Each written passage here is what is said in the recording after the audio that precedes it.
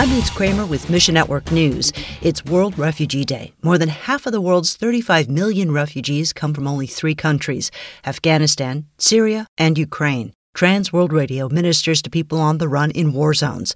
Whether in person or through daily radio programming, TWR Ukraine shares the hope only Christ can give. Serving people in the middle of a war isn't easy, but it's absolutely essential.